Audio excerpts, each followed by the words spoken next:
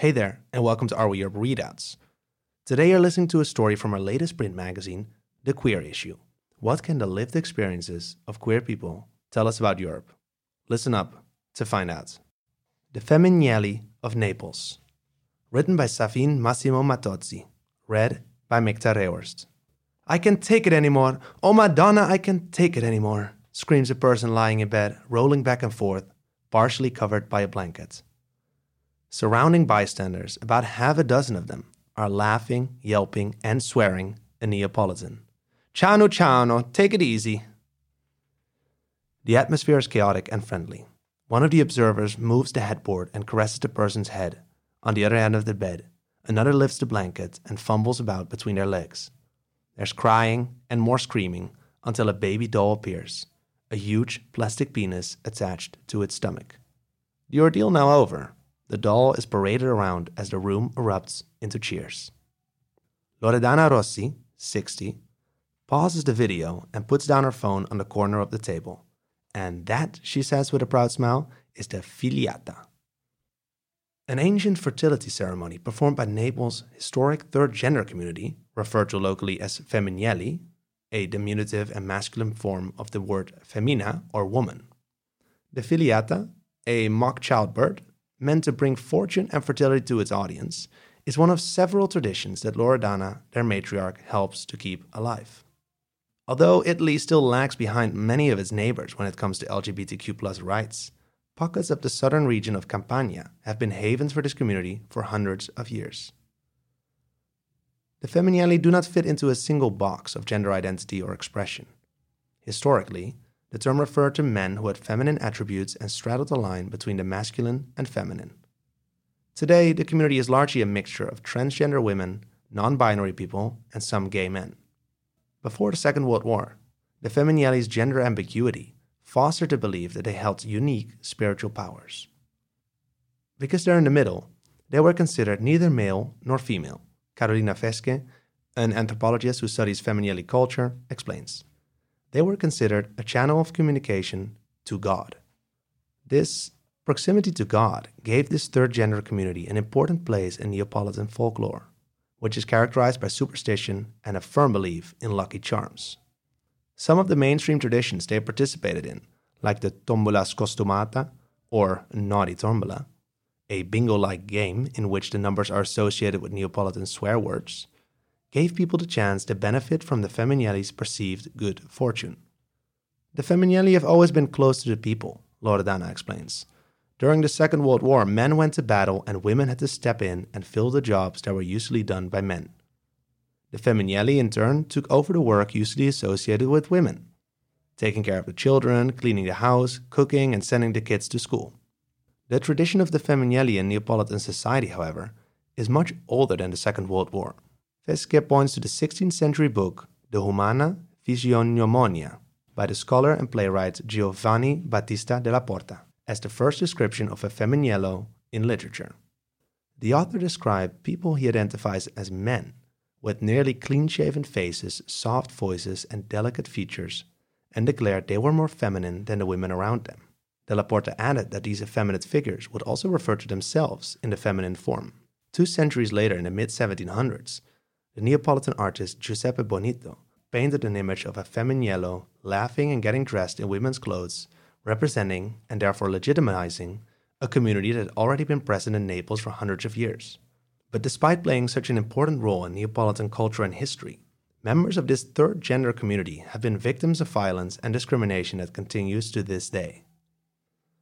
Up until recently, employment opportunities for Femminelli were limited. They were confined to work that was either hidden or served to entertain fellow Neapolitans. Some of the jobs available to them were house cleaning, entertainment in restaurants or during traditional events, and, most commonly, sex work. For the Femminelli of my generation, the story was the same for everyone, Loredana explains. In order to live, to eat, to pay my rent, I was forced to sell myself. Here in Naples, 90% of the Femminelli who are working the streets are forced to be in that situation.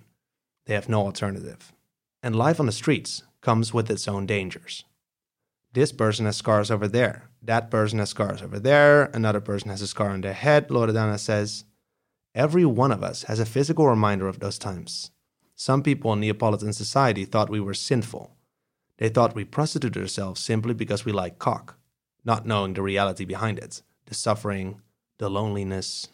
Already weighed down by balancing the public, fun, and carefree persona with the often less glamorous reality of everyday life, there's little emotional room left to deal with prejudice and transphobia. Personally, I don't give a fuck about the bad things people think about me, says Loredana, because at the end of the day, their husbands and their sons come to me. They give me money, and they turn me into a real lady. This has always been my life philosophy. Traditions such as the filiata were passed on for generations and brought members of the community together and helped them cope with the hardship. Another well-known tradition is the pilgrimage of the Femignelli to the Monte Vergine sanctuary in the mountains above Avellino, a town inland from Naples. Stefania Zambrano, 36, remembers the first time she joined the procession when she was 18 years old. It was all new, Stefania explains. I didn't know about the Black Madonna, who is the mama of the Femignelli. I went out of curiosity. Learning about the history got me fascinated, and I became a real believer. According to local folklore, the Black Madonna saved 2 gay men who had been tied to a tree and left to die in 1256. Every year in February, all of the Femignelli from Naples and the surrounding towns go on a pilgrimage to the Monte Vergine sanctuary to pay their respects to the religious figure they see as protecting them. Despite there being no evidence to back up the story, Carolina Fesche explains that it is nonetheless an important founding myth that gives the Femignelli community meaning. Having an origin story or a founding myth of the Femignelli is really important for them, Fesche says. It enables them to say, we were not born out of modern psychology or when we started having plastic surgery or vaginoplasty. We may have taken different forms, but we have always been here. At various points throughout the history of southern Italy, people of various sexualities and genders were legally granted some level of freedom of expression. In the century leading up to the Italian unification in 1861, the Kingdom of the Two Sicilies, of which Naples was the capital, already decriminalized same-sex relations.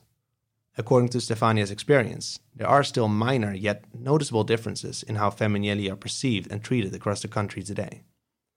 I've been all around Italy, Stefania says. I've been to Turin, Bologna, Venice. In Naples, you feel alive. In Naples, if you go down to the street, you might be flirted with. Someone might say, whoa, look how beautiful you are. But in the north, people are indifferent. They don't even acknowledge you. Not as a woman, not as a trans person, not as anything.